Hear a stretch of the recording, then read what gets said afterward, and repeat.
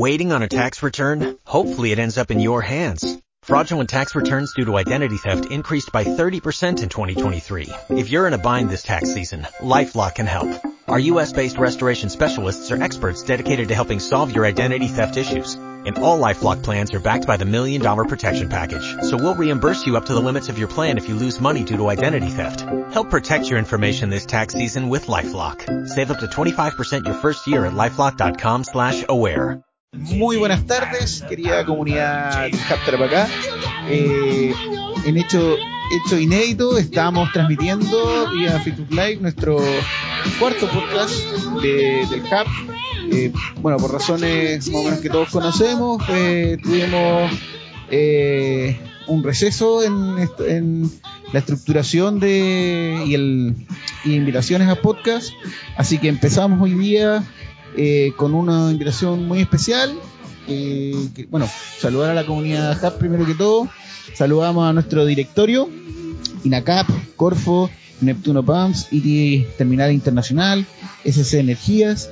Y antes de empezar nuestro programa, que por primera vez lo estamos llevando a Facebook Live, queríamos invitarlo, si es que estudias en una universidad o trabajas en una universidad o en una empresa donde se desempeñan o se orientan el reciclaje en el medio ambiente, los invito a postular al desafío Scrap, www.hubtarapacá.cl, donde tú puedes inscribirte y ver todas las bases para participar de este desafío de innovación que trata el residuo, trata de impactar en el mejoramiento de residuos no peligrosos. Así que los dejo invitados y a lo que nos conlleva este nuevo podcast. Y queremos saludar al equipo de Pupo. Nosotros, ¿cómo nos entramos de Pupo? Ahí se los vamos a contar. Y al líder de este proyecto, que nos pareció muy interesante. Les damos las disculpas por este espacio, pero es nuestro espacio de trabajo. También les contamos que hay un programa que el Circula Cowork está trabajando. En el segundo piso también hay gente, en el primer piso también hay gente. Así que nos alegramos mucho de que la comunidad del emprendimiento esté trabajando y esté juntándose acá en el Hub Tarapacá para lograr cosas.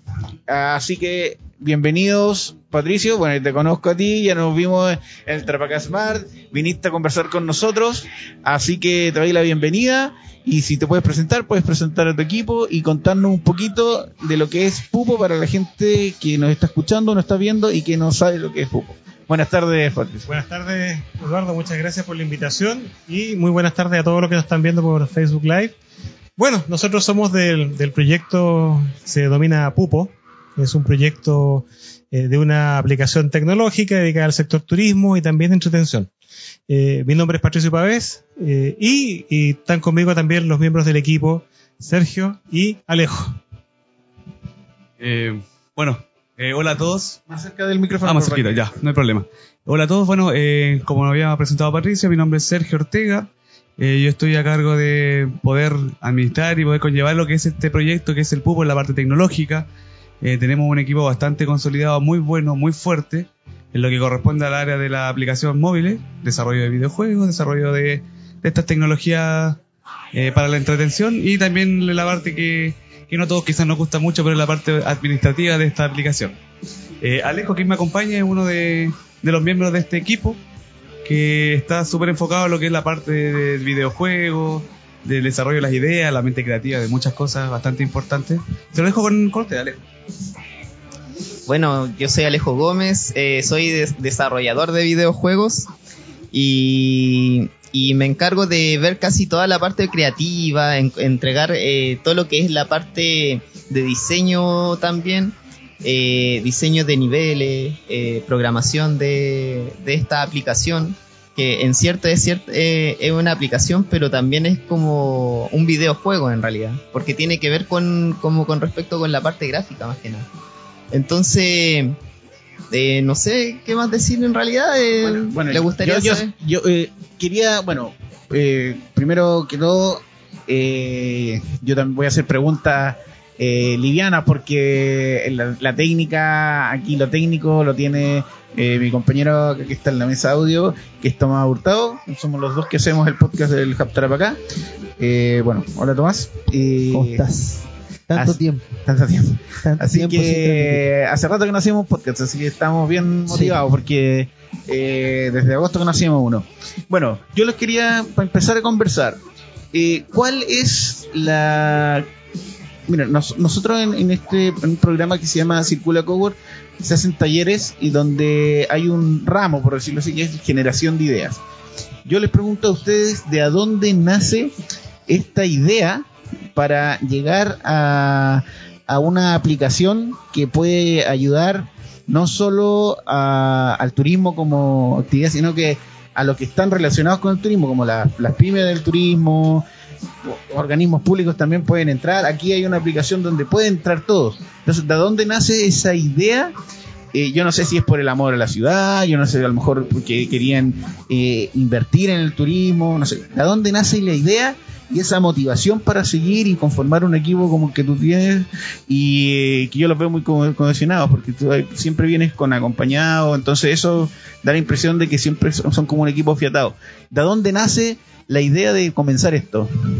Y bueno, la idea básicamente de Pupo, y para los que nos están escuchando, hacerle un pequeño resumen de qué se trata, es una aplicación para el sector turismo que en el fondo es una especie de guía turístico en tu smartphone, basado en algunas tecnologías como realidad aumentada, realidad mixta, multimedia y geolocalización.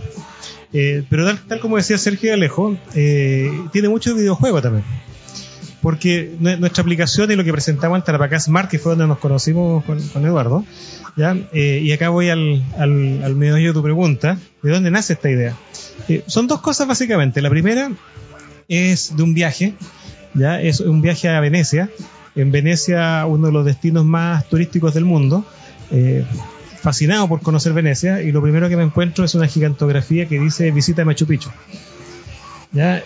Por lo tanto, en ese sentido, los hermanos peruanos nos llevan miles de años luz en promoción turística y además también con grandes niveles de inversión. Entonces la pregunta en ese momento, que fue el año 2012, fue ¿cómo poder hacer lo mismo pero bajar notablemente el costo de hacer esa inversión publicitaria? Ese fue un primer germen. Y el segundo viene después, cuando nosotros procesamos un poco la idea de la historia de Iquique desde la perspectiva de la economía local, y te das cuenta que la ciudad de Iquique ha vivido gracias a ciclos económicos ya muy marcados. Tuvimos la época del salitre, después tuvimos la época de la pesca industrializada, el auge de Zona Franca en los 70, la minería a fines de los 90, y te vas dando cuenta que son auges y caídas, ¿ya? Pero resulta que hay algo en común que nos vamos quedando los iquiqueños después de todos esos periodos donde ganamos mucha plata, digamos, y después venían las banderas negras, y eso es una forma cíclica. Con lo que nos quedamos siempre era con la nostalgia. Entonces decíamos como ves la gente que tuvo una vida en La Pampa y cómo añoran esa vida, o el Iquique de antes. Entonces el iquiqueño está muy marcado por la nostalgia.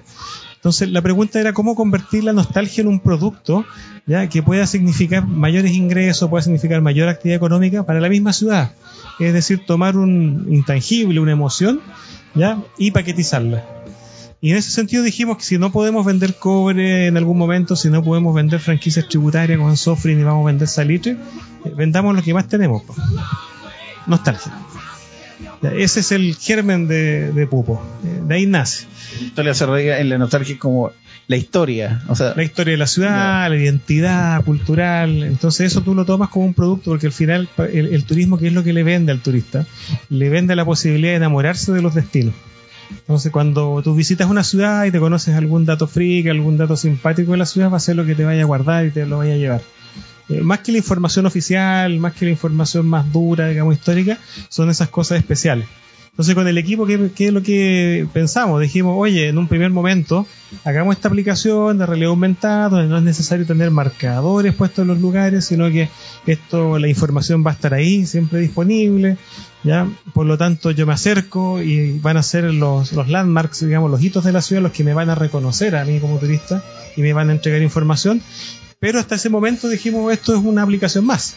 Entonces ahí es donde viene el fruto del trabajo colaborativo y donde las personas encontramos nuestra mejor posibilidad de desarrollarnos, que en el fondo es las tormentas de ideas, el intercambiar opiniones, y sobre todo que somos un grupo bastante heterogéneo en cuanto a edad también. Ya, yo soy 3 años mayor que ellos nomás. Entonces nos divertimos y llevamos esto un poco más allá y dijimos, oye, ¿por qué no le damos a esto un tema más divertido? ¿Ya? Y ahí surge el concepto de la gamificación, es decir, transformemos todo esto también un poco en un juego.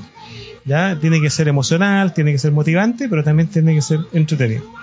Bueno, y cuando tú hablas de la cohesión del equipo, también le quiero preguntar a los chiquillos, en su aspecto técnico, ¿cómo es el proceso en el cual tú tienes que mezclar esa tormenta de ideas que ustedes tienen para llegar a un acuerdo, para llegar a un punto? Porque por lo general siempre en los grupos que se unen, siempre de repente puede haber una diferencia y todo. ¿Cómo manejan eso? Porque ustedes tienen todas sus áreas más o menos definidas. Yo sé que tú, por ejemplo, son el diseñador de la web o... Bueno, en este caso mi misión es poder llevar todo, de que todo funcione por aquí, todo funcione por allá, de ir revisando, de ir comparando, de hacer todo esto. Más o menos lo que tú te referías, por ejemplo, a cómo tantas ideas que nosotros podamos tener en un conjunto, porque en realidad somos un grupo de personas bastante grande, puedan materializarse. Ya, ahí entra mi rol. Yo soy el que les baja un poquito los humos a todos para poder llevar algo real. Yo soy el que ve un poquito más los tiempos, los números y cuánto nos va a costar. Los aterrizas. Exactamente. Porque la idea de repente porque las ideas entre estos dos personajes hoy son espectaculares. Muy buenas ideas, mucha experiencia en lo que es videojuegos, películas, un montón de cosas donde salen muchas ideas, pero yo soy el que le dice, a ver, ya, esperemos. ¿Cómo vamos a hacer esto? ¿Cómo vamos a hacer esto otro? ¿Qué vamos a hacer acá? ¿Qué vamos a hacer allá? Entonces eso en gran parte es de la manera que nosotros realizamos este trabajo. Como dice Patricio, muchas buenas ideas, pero hay que ajustarlas. Bueno, oye, ¿ya? Y te quería hacer una pregunta. ¿Cómo, mira, yo siempre cuento esta historia, no voy a contar toda, pero me acuerdo de un año nuevo, me invitaron a la casa de un amigo y justo está el pololo de una amiga ahí que trabajaba en Adobe ahí en San Francisco. Y le pregunté, le dije, oye, ¿cuál es lo que se viene? ¿Qué dice? ¿Cuál es la tendencia? Ya uno tiene la suite Adobe, diseña, todo, tiene un montón de aplicaciones ahí en Adobe que uno puede ejecutar, pero yo digo, ¿qué es lo que se viene? ¿Qué es el futuro? Y me dice, mira, en la oficina estuve ahí en un costado los de realidad virtual y en otro costado los de realidad aumentada. Y ahí chocan, pelean y no saben quién va el que va a liderar. En este caso ustedes están enfocándose en la realidad aumentada, si se puede decir. Bueno, ¿cómo estamos acá en Chile? ¿Cuál es el concepto? Porque yo también, todos de repente soñamos con ponernos un lente. Cuando salió Google Glass, que no se desarrolló mucho, ese lente que tú puedas transformar lo que tú estás viendo y pasarle a algo histórico, pero a lo mejor sin una hoja, sino viéndolo. ¿Cómo estamos el nivel de acá en Chile? ¿Cómo crees tú que se puede desarrollar? ¿Hay apoyo de Estado o de privados en poder desarrollar estas cosas en Chile? ¿Para crear los lentes? No para crear los lentes, sino que para ¿cómo se llama esta? El desarrollo de la realidad aumentada. Ya. Porque tú lo estás haciendo, estás diseñando se podría decir juego, pero no es un juego, pero ¿cómo está el nivel acá en Chile? ¿Difícil? ¿Cuesta? En realidad sí está bastante difícil lo que es realidad aumentada. De hecho, todos los celulares no corren la realidad aumentada. Nosotros tenemos que limitar ciertos celulares para que corra esto. Y los que no corren, lamentablemente, no podrán acceder a esta mecánica de la aplicación.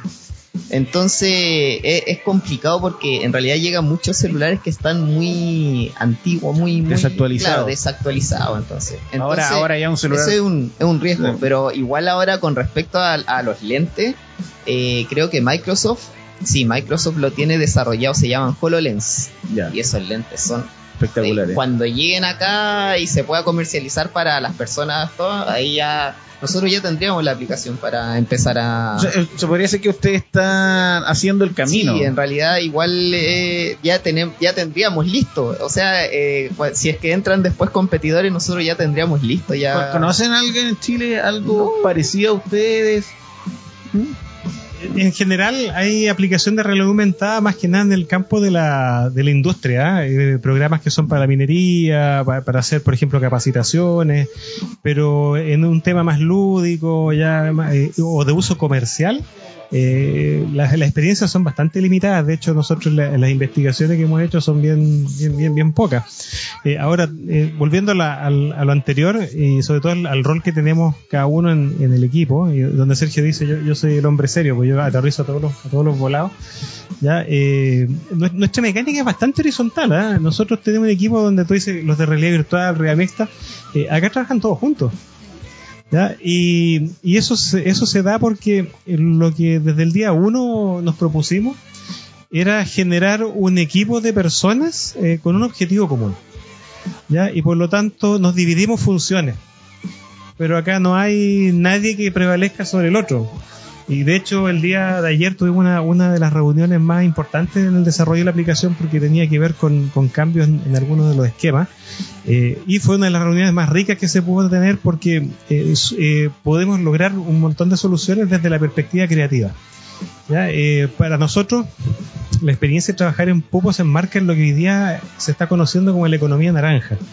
¿Ya? La economía naranja, la economía de todas las disciplinas vinculadas a lo artístico, a lo tecnológico, ¿ya? Y que ha tenido un gran crecimiento, y creemos ciertamente que es donde hay que poner el acento futuro, sobre todo en la región de Tarapacá, donde los que estamos haciendo este tipo de cosas por iniciativa propia, con financiamiento propio, somos muy pocos. Yo creo que una experiencia como Pupo es una experiencia casi piloto. Ustedes están abriendo el camino. Exacto. Pregunta. Yo cuando vi, la verdad, estábamos en el Tarapacá Smart, ¿cierto, Lalo? Y nosotros somos como el equipo reportero del hub. Entonces fuimos a mirar y yo le dije, uno siempre como informático tiene la mala costumbre, yo soy ingeniero en telecomunicación, tenía la mala costumbre de ir como, ¿qué es esto? Como un poco cuestionando, y lo vi y me pareció interesante, hasta me pareció mentira. Y dije, qué raro. Íbamos caminando. Yo me quedé pegado porque dije, qué raro, esto es otra cosa. Esto no es el proyecto de siempre que vamos a automatizar o hacemos match con cosas. No, esto es diferente. Entonces lo vi y dije, chuta, qué interesante. Y me puse a ver el tema del video. Ustedes tienen un video promocional donde están en otra parte del mundo y muestran la torre del reloj. Sí. Y maravilloso. Bueno, y dije, para la gente que no está viendo, no escucha, lo que nosotros mostramos fue que la torre del reloj de la Plaza Prat, como un elemento tridimensional, lo colocamos en la Universidad Deportiva de Shanghái. Lo que pasa es que había un amigo que estaba de viaje compitiendo en deporte, y le pedimos las coordenadas y logramos ubicar la torre del reloj, y lo mismo hicimos con Salta, también lo hicimos con Tacna, y había otra persona más que Chillán, parece que era, ¿no? Chillán también. Y colocamos la torre del reloj en todas esas posiciones. Ahora, respecto a lo que viste en el Tarapacá Smart, súper interesante. Es el 20%. Mira, nosotros y acá le contamos, ¿no? Cuenten. ¿Cuál es la papita? Acá no sale. Porque yo vi este proyecto, para terminar un poco la idea. Sí. Yo vi este proyecto y dije, chuta, qué interesante, pero vimos un esbozo. Se notaba que yo dije, esto está súper beta. Dije, está en su primera fase, pero ya después cuando me contó el Lalo que había más detalles y cositas más sabrosas de la aplicación, me pareció súper interesante. Porque había un sistema de juego detrás, había un sistema que en el fondo se usa mucho en el videojuego, enrollar al participante con, no sé, con quest, con cosas que uno pueda ir desarrollando, y ya no tienes la necesidad de meterte, o sea, te dan ganas de meterte más seguido en el juego. Y esa relación entre juego y usuario, claro. Y eso me pareció innovador y nuevo. Yo no he visto nada como por el estilo en Chile.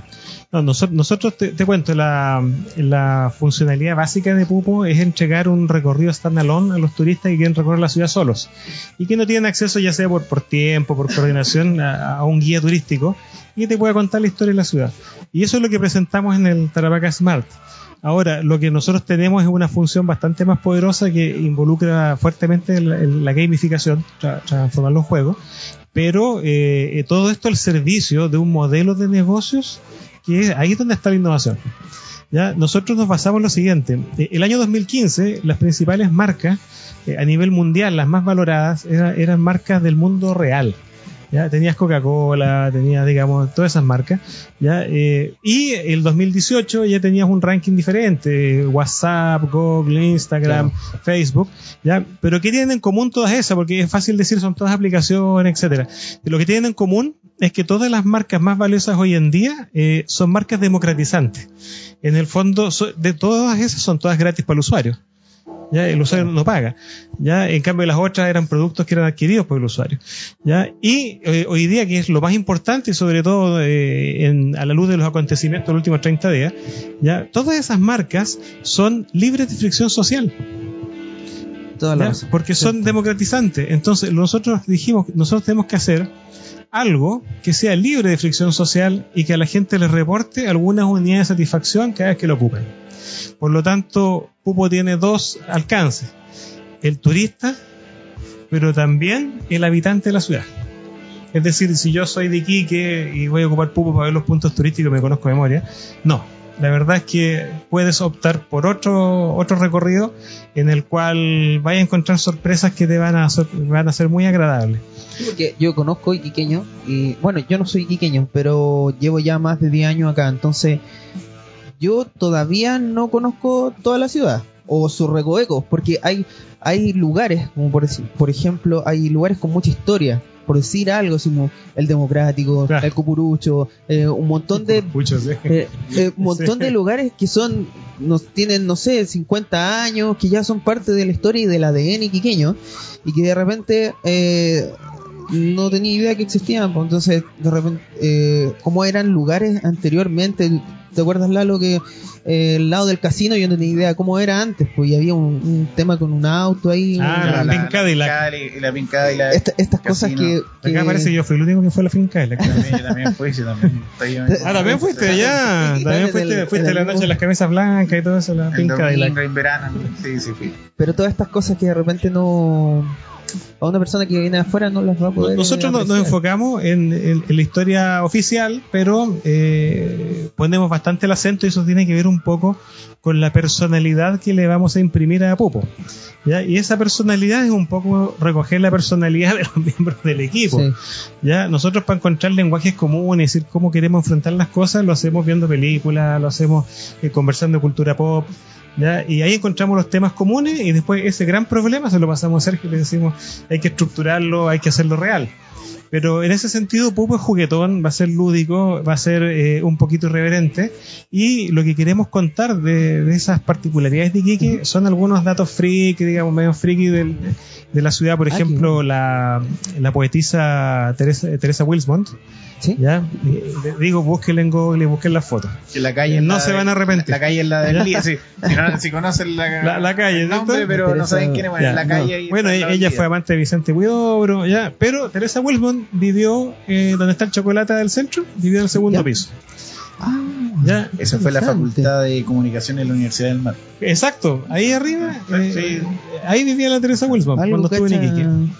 Y otro dato freak, por ejemplo, que el pintor Paul Gauguin estuvo un día en Iquique, ¿ya? Y ese día hubo un terremoto y un tsunami.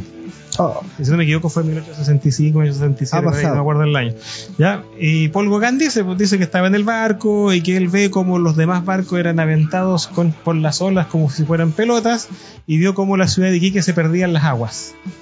Wow. Y él dentro del barco lo vio, y después, cuando cae el atardecer, dice, este es uno de los atardeceres más bellos que he visto en mi vida, pero más bello debe ser en la Polinesia. Y de acá se va a la Polinesia y ya pinta sus cuadros más famosos. Entonces, ¿quién sabía que Paul Gauguin vino aquí un solo día y se comió un terremoto y un tsunami? Y lo contó. Y lo pudo contar. Una consulta, porque contamos un poco los orígenes, pero yo veo aquí cultura pop de lleno. ¿Por qué, si pudieron haber desarrollado un videojuego de frontón, por qué lo vincularon con la historia? Muy buena pregunta. Porque podría haber sido un juego y haber atacado un mercado un poquito más... Un mercado bastante competitivo. Sí, es cierto. Fuertemente competitivo. En el cual el éxito del cual nos esperamos nos veamos inmersos iba a ser mucho más largo, difícil y costoso. Atacar un videojuego de golpe, por decirlo, es ir a competir contra Pokémon, ir a competir contra esta infinidad de juegos que salen en el Instagram, juego de Bueno, digamos que Zodiaco que salió hace poco en un juego y la está llevando en Android. Es una competencia pero brutal. encarnizada. Exactamente, entonces ir directamente con el tema del juego, claro, la metodología del juego es bastante buena.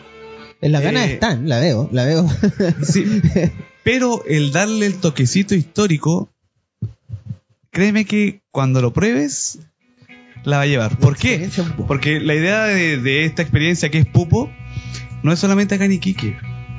Puede estar reflejada en cualquier ciudad de cualquier parte del mundo. Sí, Entonces, cada distribuidor, por decirlo, de la aplicación por cada ciudad donde se ubique, puede contar la historia de su ciudad con todos estos datitos ricos que dice Patricio y además meterlo en el juego. sí, la escalabilidad, yo cuando lo vi dije, esta cuestión puede llegar a batearla en todo el mundo. ¿Sabes? Lo que pasa es que por temas de seguridad, por temas que nosotros estamos muy pronto al lanzamiento, hay cosas que no se van a contar, pero sí les prometemos acá a los muchachos que van a tener acceso a la primera prueba, a la primera versión de prueba, y a la primera prueba física también. Y lo ideal sería poder registrarlos a ustedes su experiencia. Sí, obvio. Y Totalmente. sin contarle nada a nadie, queremos verles las caras nomás cuando vean de qué se trata y cómo va a funcionar. Porque estamos ciertos que es algo tremendamente novedoso. Volviendo un poco al tema de los datos freak, no sé si saben ustedes que acá en Iquique hay una ordenanza municipal de 1900 por ahí, donde producto de la irresponsabilidad y el carácter temerario de los jóvenes se le ponía un límite de velocidad a las carretas con burro. Sí. ¿Ya? O sea, estos jóvenes que no respetan nada ni nadie y circulan como bólidos con las carretas con Seguimos burro. igual.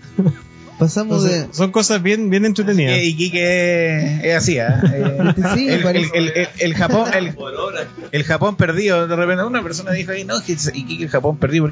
No, que acá le gusta andar rápido, pero Siempre y ahora que me dice lo del burro, parece que es histórico. Echando carreta con burros. Yo digo, con caballo te creo, pero los burritos.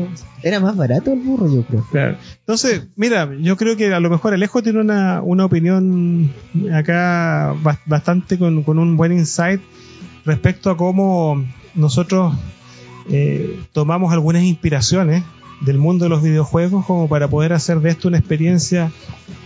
Mira, la palabra que llegamos es memorable.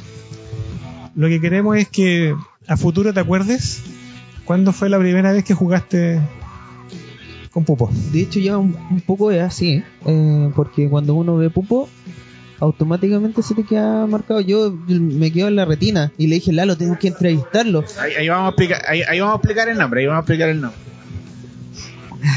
Bueno, con respecto, no sé, a los videojuegos, cuando me queda tiempo para esconder algo, siempre lo hago. Así como siempre, yo soy desarrollador de videojuegos, Ya. entonces como desarrollador siempre me gusta esconder Easter egg.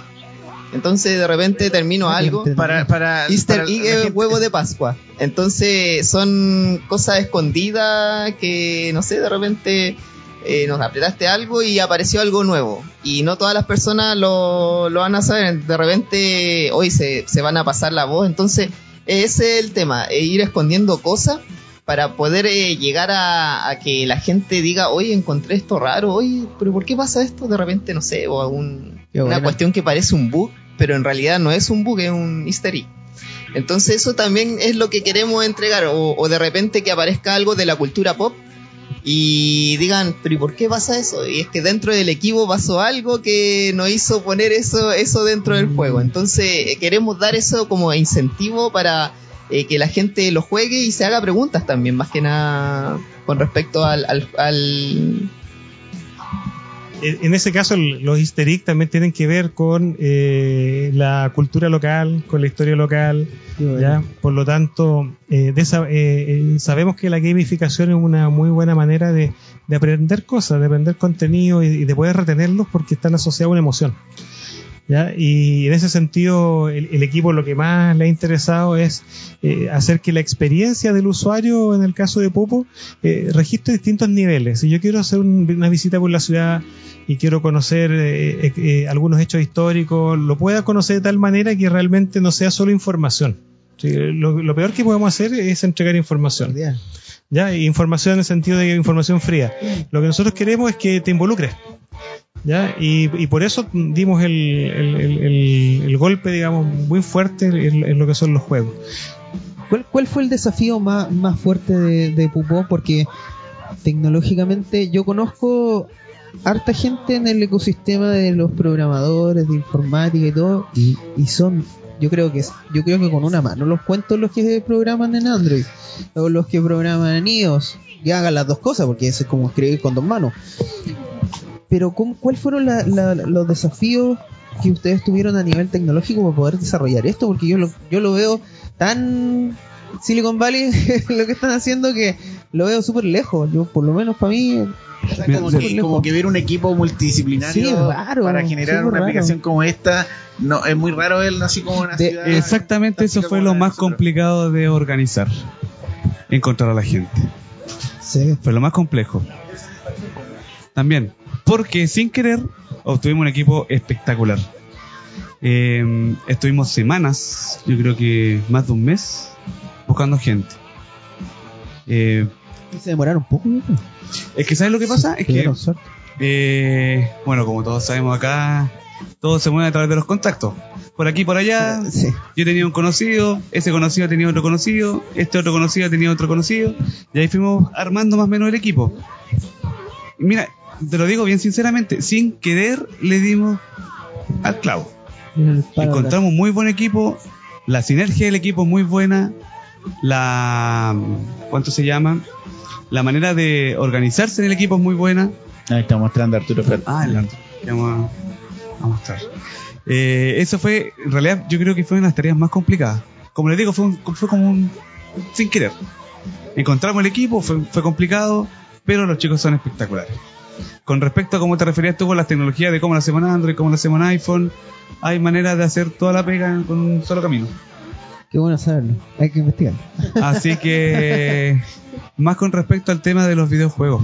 Lo que pasa es que como la aplicación tiene una metodología de uso, no es una aplicación, hablando técnicamente, una aplicación transaccional que uno sabe encontrar como entrar a la página del banco, entrar a Facebook, entrar a Twitter, donde lo que uno hace es requerir datos, guardar datos, obtener datos.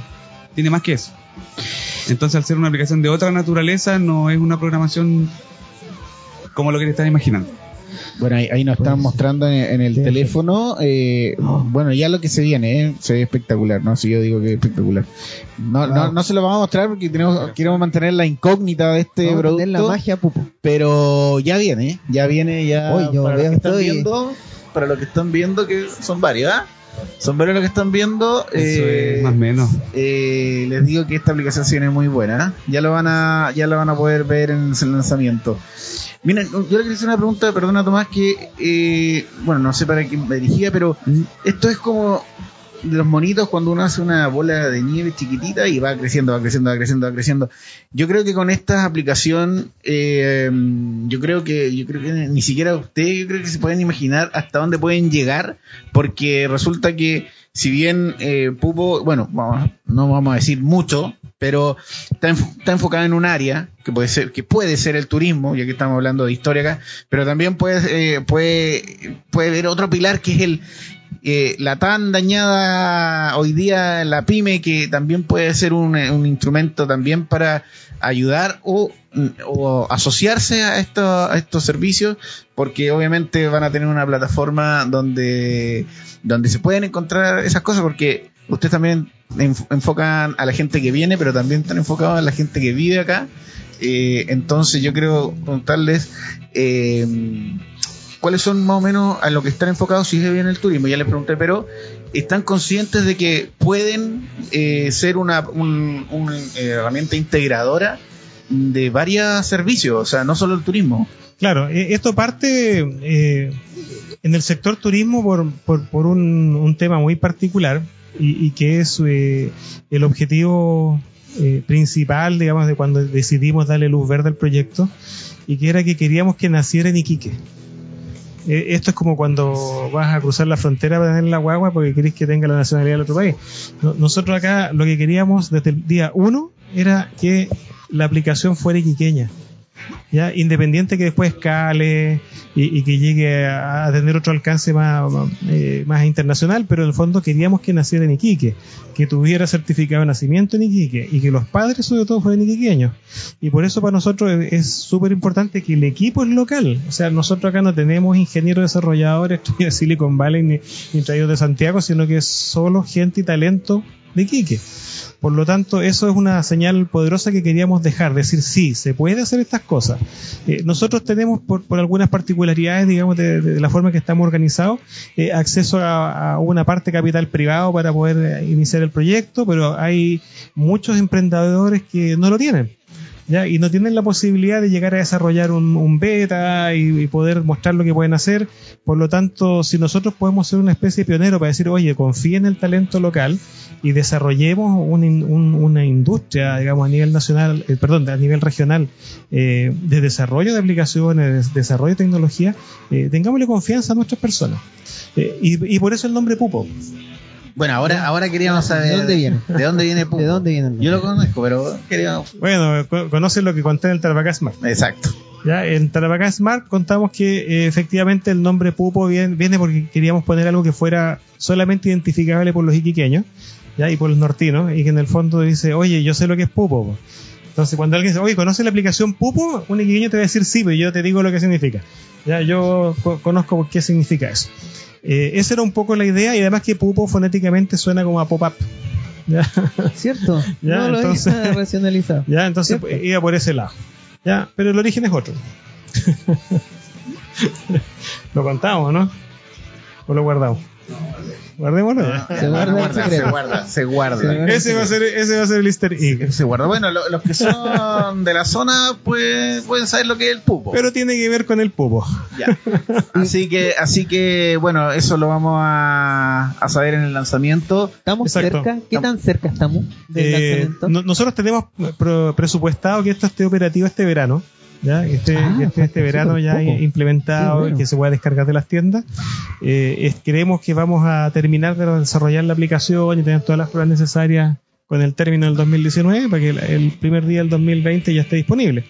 Ahora, la pregunta que tú me hacías respecto a por qué el sector turismo, si esto puede cruzar, nosotros creemos que partimos del sector turismo para poder promover Iquique, y van todas las ciudades que se quieran plegar más adelante a Pupo van a poder ir destacando sus atributos, etcétera. Pero esta es una aplicación que tiene un objetivo estratégico. Nosotros somos de alguna manera el anti-Netflix. ¿Ya? Lo que buscamos es activar la ciudad. Queremos que la gente salga.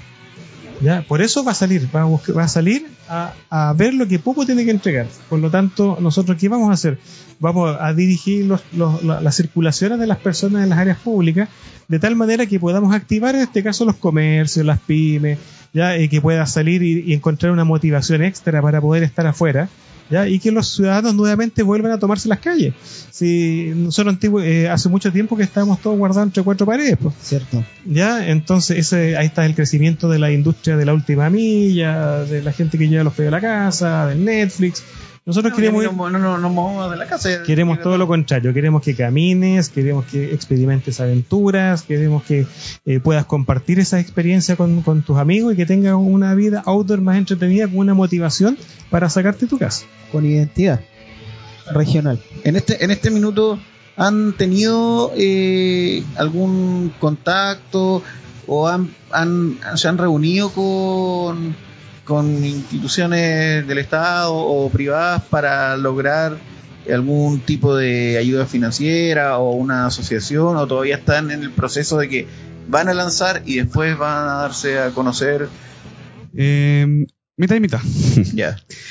Han habido acercamientos, pero todos estos acercamientos son en base a a las estructuras que tengan las organizaciones. Si ellos dicen, no sé, nuestro periodo de postulaciones para ciertos montos son entre febrero, marzo, abril, habrá que esperar los momentos. ¿Ha sido buena o...? La verdad es que sí, bastante buena, muy buena, pero no estamos, no por decirlo de una manera engreída, pero no estamos esperando los fondos para lanzarnos. No, Nosotros tenemos fecha, vamos a salir los primeros días de enero, tenemos ya todo un esquema menos armadito, cómo qué es lo que queremos lograr para poder llamar la atención de la gente para que descargue el juego, la aplicación. Pero igual ha habido movimientos de este tipo, conversaciones, ver a qué podemos llegar y lo que podríamos lograr.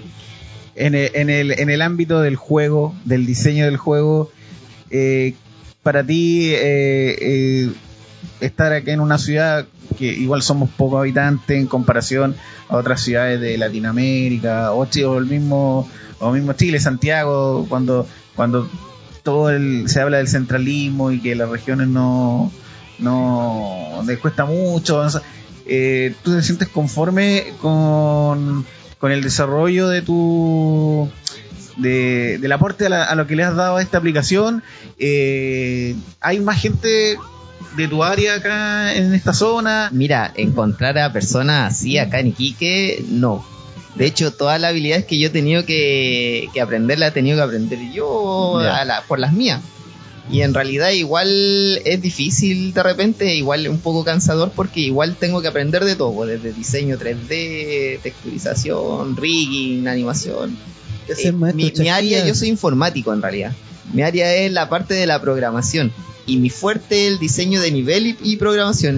Yo armo las mecánicas, que el personaje corra, que se enmarcarlo a lo que el personaje tiene que hacer dentro de este mundo. Pero toda la parte después, la creación y esas cosas la tuve que aprender, y en realidad igual estoy bastante conforme con la parte artística también del videojuego. Es que eso es valorable, porque al final, aparte tus conocimientos que obtuviste en la academia, lo estás desarrollando, pero aparte estás creando, inventando en base a esas herramientas. Claro, aparte que igual en el equipo hay otra persona que es programador, más fuerte que yo, entonces él como que se encarga de la parte de la programación y yo me estoy encargando de la parte artística, que es como el diseñar el personaje, hacerlo 3D, ponerle los colores, pintarlo, toda esa parte artística, hacer las casitas, todos los pupos y esas cosas. Los marcadores lo estoy haciendo yo y con un diseñador gráfico. Yo lo materializo y la otra persona lo programa. Entonces el equipo está muy potente. Por eso decíamos que estábamos como muy afiatados con respecto a la creación de esta aplicación.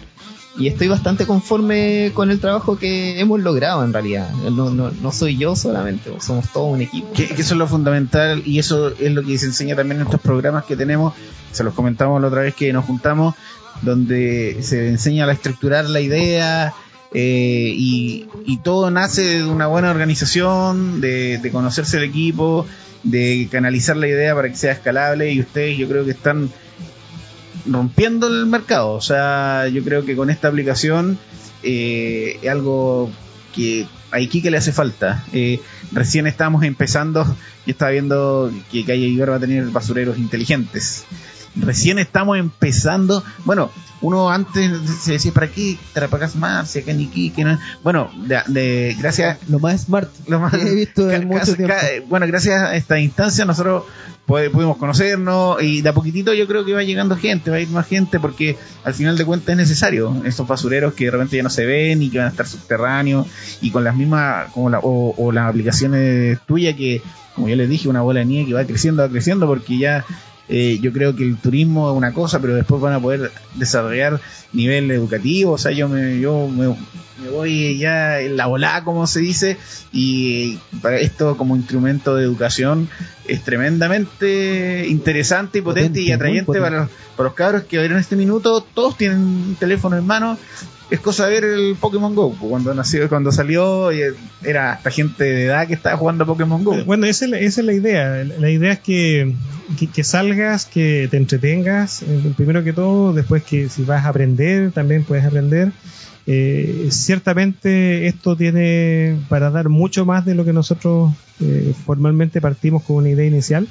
Pero respecto a lo que ustedes comentaban respecto al trabajo en equipo, yo te digo, yo vengo de otra industria. Ya vengo de la industria de construcción inmobiliaria, siempre estuve en el área marketing, por lo tanto vengo del lado creativo, digamos, no de la mezcla y los fierros, digamos. ¿Ya? Y los muchachos vienen del área informática, pero y de esto voy a ser súper claro y no es una exageración, nosotros creo que conversamos una sola vez qué es lo que era Pupo y eso fue todo. Entonces, a lo que vas es lo siguiente: de repente cuando tú tienes que encarar un proyecto, y hay proyectos, por ejemplo, como los proyectos de ingeniería civil, los proyectos que tienen ciertos grados de complejidad y donde hay rivalidades entre las profesiones, pues si tú no puedes sentar en la misma mesa el ingeniero civil y el arquitecto, ya es muy difícil que lo hagan, ya, pero en este sentido yo creo que el niño rata que habita en todos nosotros fue mucho más fuerte, ¿ya? Y nos reconocimos uno a otro y dijimos, mira, Pupo es esto. Y eso fue todo. Bueno, o sea, así empiezan las ideas. Le entregamos algún brief, cuando se fue integrando el equipo la gente, nada. Le dijimos, mira, lo que queremos hacer es esto, y esto va a ser la aplicación, y después de eso empieza un periodo de trabajar duro, de maduración, un poquito plano en cuanto a las reuniones, y después ya cuando las cosas básicas empiezan a estar ya montadas, entramos a hablar ya nuevamente en un proceso creativo en el cual todos participan y fuimos enriqueciendo esto. ¿Ya? Sí, de lo que teníamos el día 1 a lo que terminó, efectivamente hay un enorme crecimiento cuando tú dices, oye, partimos con esto y terminamos con esta cosa, entonces en algún momento tenemos que ponerle un paralelo. Pero a lo que voy es que no necesitamos hacer un gran plan. El único plan que nosotros nos tomamos en serio es el plan de negocio, el plan financiero, ya que eso, los miserables números son los que siempre mandan, ya, y eso no nos desviamos ni un peso. Pero en el caso de qué es lo que iba a hacer cada uno en el equipo, fue como plug and play. Es decir, llegó Alejo y Alejo se integró al equipo y sabía lo que tenía que hacer. Se había integrado Diego, el equipo también sabía lo que tenía que hacer. Ya Nerio y Gabriel lo mismo. Viajaron todos. Sí, y eso se debe en que en la primera instancia los primeros que se integraron, digamos, fue Sergio, digamos, en la parte tecnológica, y fue una entrega de información, decir, mira, queremos hacer esto y esta es nuestra visión. Yo veo acá en el equipo también que hay un nivel de amistad también. Ahí se han conformado. Que son todos simpáticos. Sí, son un buen grupo. Muy buena onda y todo. ¿Y qué hace Pupo cuando descansa? ¿Ah? ¿Qué hace Pupo cuando descansa? Cuando ya no son Pupo y se sacan, veo aquí poleras de Star Wars, veo todo un poco. Yo siempre, la otra vez Pablo Zamora me agarró por el deseo porque decía que hacía la pregunta sensible. No. Entonces yo Pablo siempre... Zamora, el CEO de Not Mayo, pero la pregunta sensible porque el lado nerd, yo siempre veo del nerd. Busco en los estereotipos de las personas y veo que cómo son, pues. ¿Qué hace Pupo? ¿Cómo son ustedes? ¿Qué hacen en lo personal? ¿Qué les gusta hacer? Yo creo que cada uno tiene que hablar por cada uno. Yo te puedo decir que en mi caso yo soy un profesional del área de negocio, un MBA, máster en marketing, 20 años trabajando en inmobiliaria. ¿Quién soy yo? Soy artista marcial hace bastantes años, ya, pero mi corazón es absolutamente nerd, ¿ya? Entonces yo soy de... Ahí está el encaje, yo veo ahí el encaje. Toda la vida soy fanático de Star Wars. Nosotros tenemos un gerente que es fanático de Star Wars. De hecho tenemos pero si tuve una conversación con él y tenemos una galería, somos varios fanáticos, una colección envidiable. Una colección envidiable y como yo creo que dentro de lo que me llevó a Pupo es mi amor por la cultura pop. Soy cinéfilo, amante de los videojuegos, y en ese sentido yo creo que fue la manera de romper una brecha generacional también con los muchachos y encontrar lenguajes comunes. ¿Ya? Porque eso es la manera, en vez de decirle, oye, quiero que tenemos que hacer esto. Al final ¿te acordáis de tal película? ¿Te acordáis de tal juego? ¿Te acordáis del manga? Y eso a veces no lo hace tan tedioso como un trabajo tradicional, sino que hay un poquito de diversión dentro de lo que están haciendo y eso es mucho más... motiva mucho para la parte de la imaginación. De todas formas. Cuéntanos un poquito. Ya, yo soy el informático no convencional. ¿Ya? Yo no juego ni Play, no juego computador, no llego a la casa a ver películas ni series. Me gusta mucho el deporte, también practico artes marciales. Sí, ya que no tenga guata me parece raro, porque el otro día conversaba con los chiquillos, informático que no tiene guata no es informático. Y este es flaco, ¿cómo? Yo soy un informático que entrena, que no juega. No, yo siempre fui, me retiré así como decir retiro, así como de que jugar cualquier tipo de cosa como a los 16 años más o menos. De ahí como que le perdí el espíritu al juego. Soy el informático un poquito más...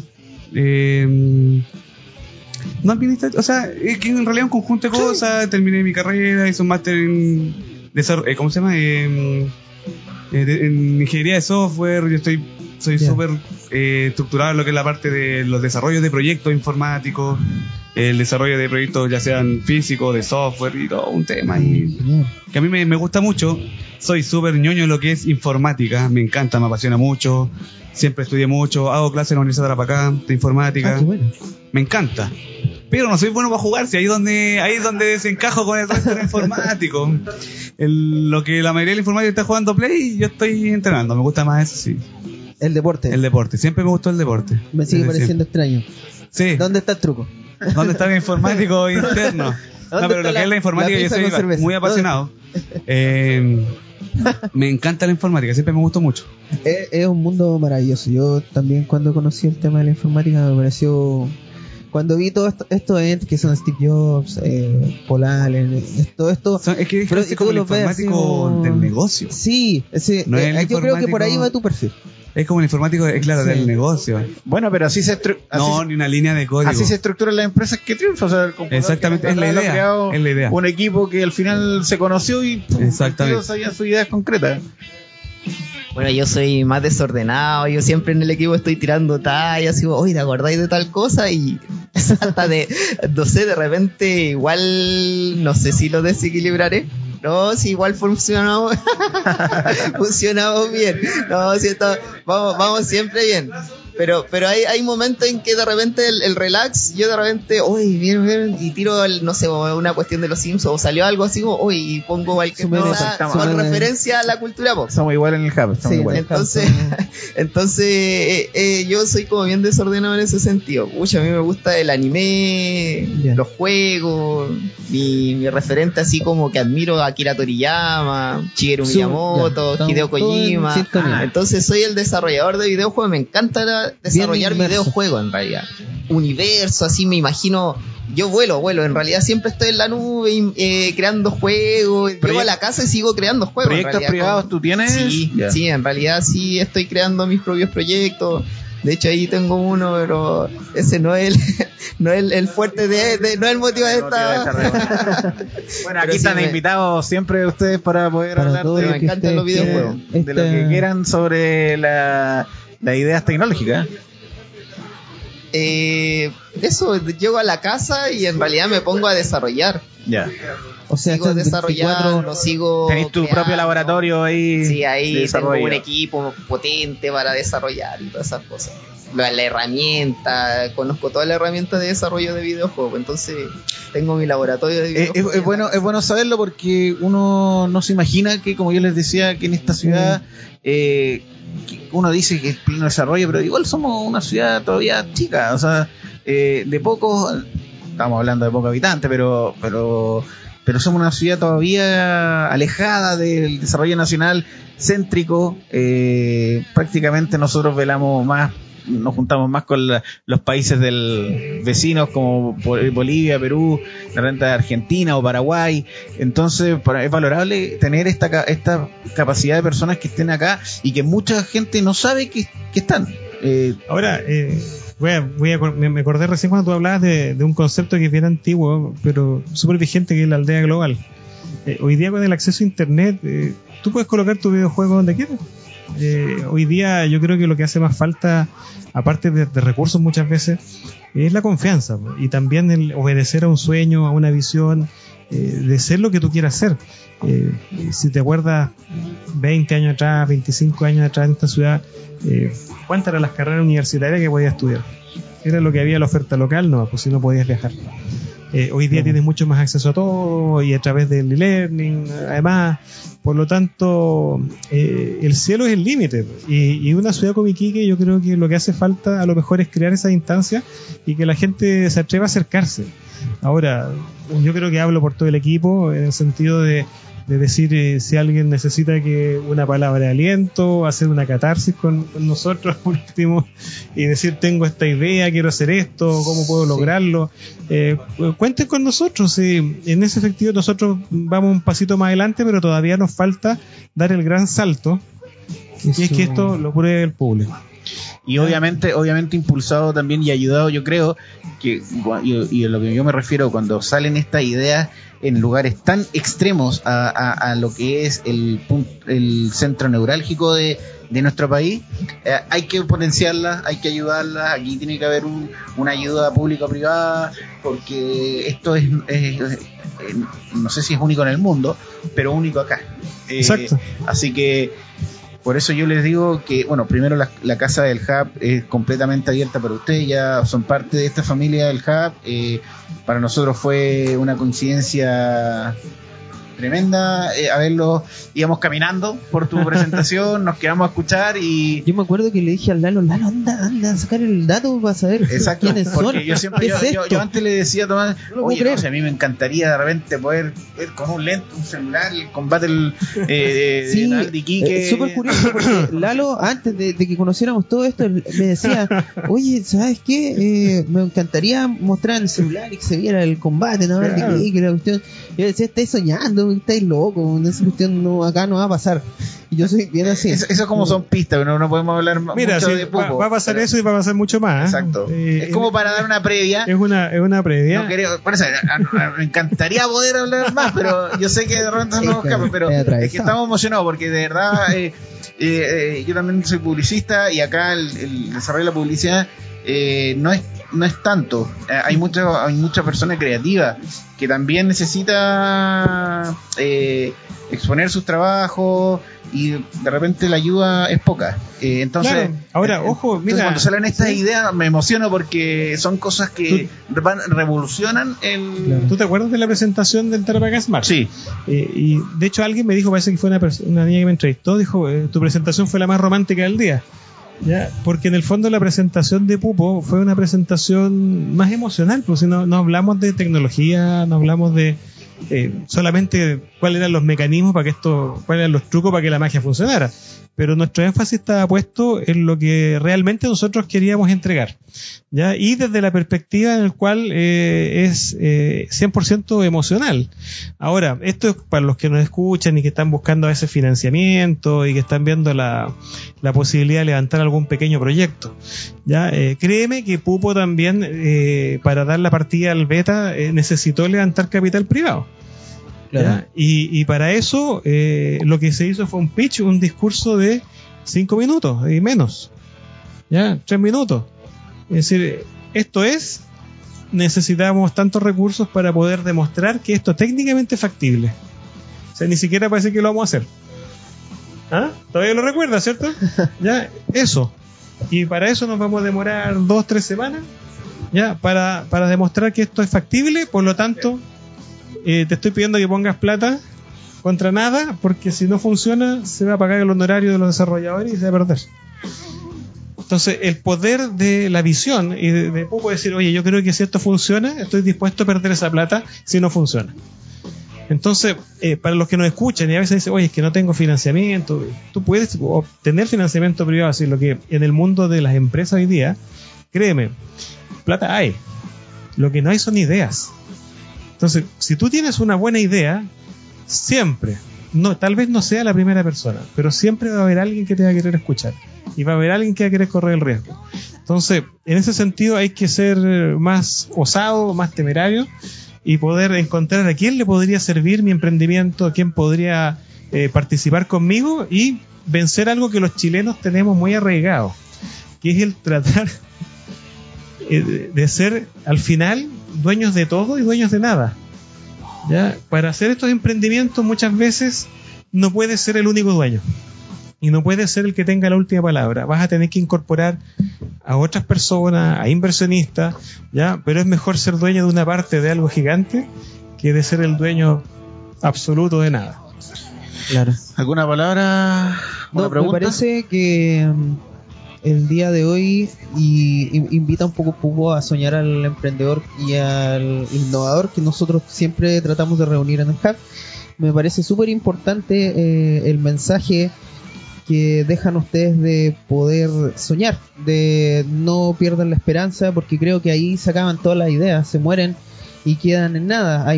Tienen que haber muchas ideas que están en la cabeza de las personas, y hoy en día, por no atreverse, por no lanzarse, por vivir de repente en trabajos que nos tienen mecanizados y ser parte de un engrane de una gran empresa donde realmente no innovamos y no hacemos lo que queremos hacer, sino lo que quiere es una vez creo que Steve Jobs dijo algo que es: luchamos por el sueño del resto y no por el de nosotros. Entonces eso me parece muy importante para que nuestro ecosistema lo tome y siga soñando con su idea y siga avanzando, porque al final una idea no es nada, tenemos que concretarlas para que sean algo.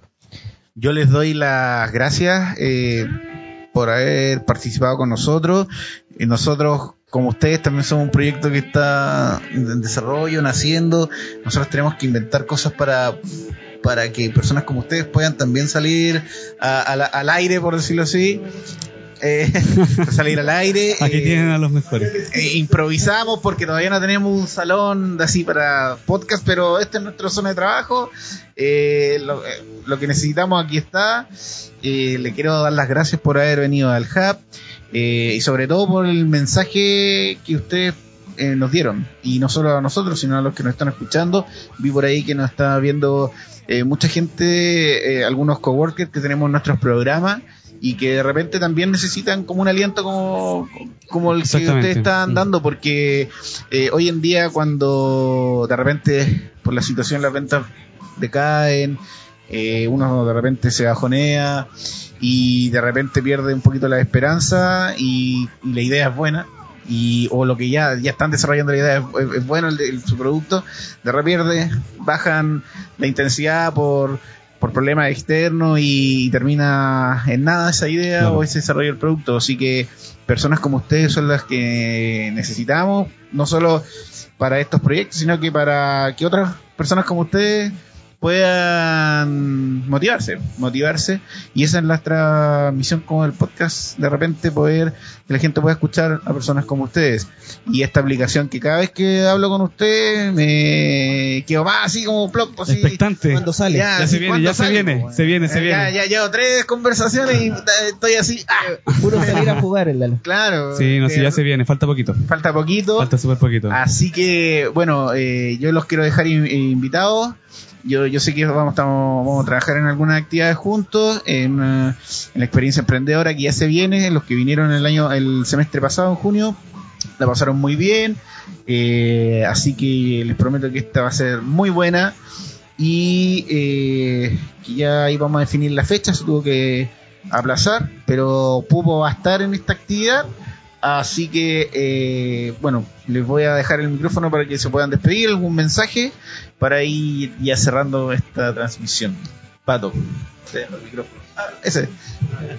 No, muchas gracias por la invitación, la conversación muy agradable, y cuenten con nosotros para lo que necesiten, sobre todo para contribuir con el ecosistema emprendedor, y que a lo mejor es lo que le podamos ayudar. Aquí estamos, además que estamos a 50 metros, así que... Sí, estamos vecinos. Literalmente. Bueno, me sumo las palabras de Patricio, muchas gracias por la invitación, gracias por la oportunidad de poder ir demostrando un poquito de lo que es Pupo, de la convicción que tenemos de que les va a agradar mucho y que se van a enviciar con la aplicación. Muchas gracias. Fantástico. Muchas gracias por la invitación también. Y es mi primera vez acá. Está bien, no conocí el o sea, lo conocía, pero ya, no acá con usted. Nos voy a tener ahí, no, ya. Vamos a estar molestando. Así que ojalá venir más sillo. Así que si quieren muñecos de prueba para la aplicación, aquí estamos disponibles. Los beta testers vamos a necesitar después. Ahí vamos a estar dando lo que quieran, estamos a su servicio. Así que cerramos, Tomás. Recordar que este podcast va a estar en Spotify y en el Apple. No, mira, en este minuto estamos en el Spotify y en iTunes. Ya. Así que va a estar en las dos plataformas disponibles para las personas que nos escucharon. Con más fondo podríamos llegar a más lado, pero estamos en las previas, así que van a estar. Ojalá el próximo año ya podamos tener una evolución, pero en este minuto estamos ahí en los instrumentos que tenemos, así que.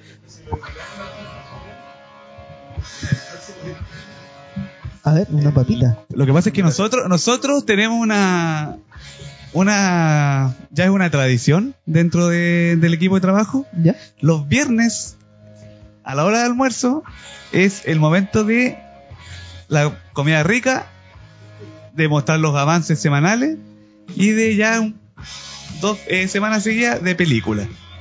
Ah, qué buena. Así que podríamos dejarlo invitados para el día viernes. Perfecto. El día viernes es un momento importante para nosotros porque tenemos ya, este viernes se concreta lo que es la parte de la plataforma web de la aplicación, lista, completa, funcionando al 100%. Qué maravilla. Ya, pues. Aceptamos la invitación. Y además lo más probable es que haya algo rico para comer. Aceptamos la invitación. Y después de totalmente. como le decíamos, después de la presentación de los avances, que más que nada, aunque nosotros no queramos, en la parte formal que hay que cumplir dentro para que las cosas se realicen Claro. de manera correcta, vendrá alguna peliculita quizás, algún videito, alguna cosita entre. Perfecto. Bueno. Mira, esa reunión de los viernes tiene por objeto, aparte de hacer la rendición de cuentas semanales de cada miembro del equipo y hacer intercambio de ideas, también es una reunión de inspiración. Yo les voy a dar una pequeña pista, lo que hemos visto en los últimos 2 viernes. ¿Ya? Lo primero que vimos fue Ready Player One. Ya. Buena película. Y hoy día vimos el documental Jodorowsky's Dune.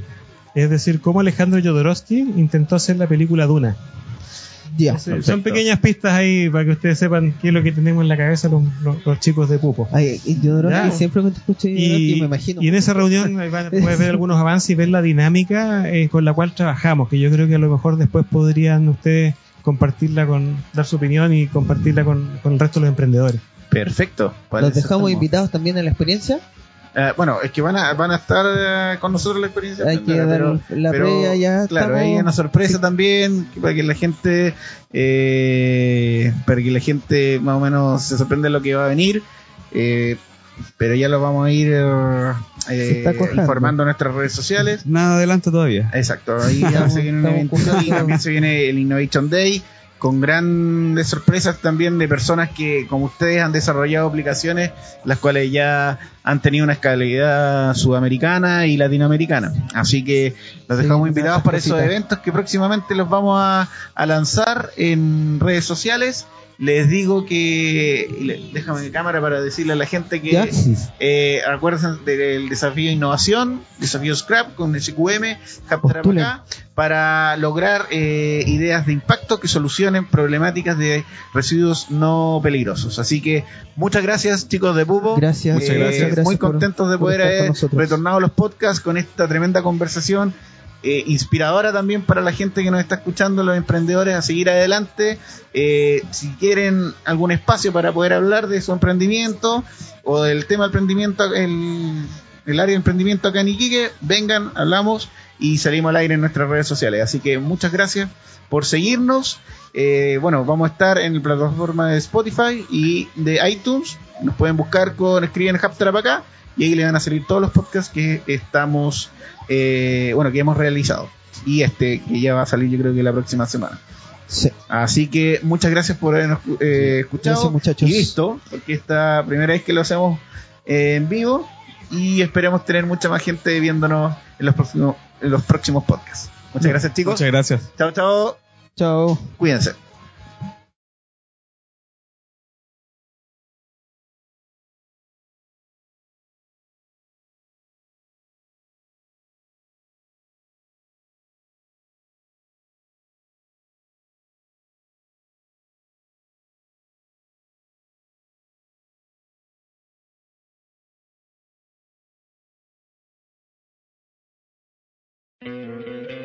¿No te encantaría tener $100 extra en tu bolsillo? Haz que un experto bilingüe de TurboTax declare tus impuestos para el 31 de marzo y obtén $100 de vuelta al instante. Porque no importa cuáles hayan sido tus logros del año pasado, TurboTax hace que cuenten. Obtén $100 de vuelta y tus impuestos con 100% de precisión. Solo con Intuit TurboTax. Debes declarar para el 31 de marzo. Crédito solo aplicable al costo de la presentación federal con TurboTax Full Service. Oferta sujeta a cambios o cancelación en cualquier momento.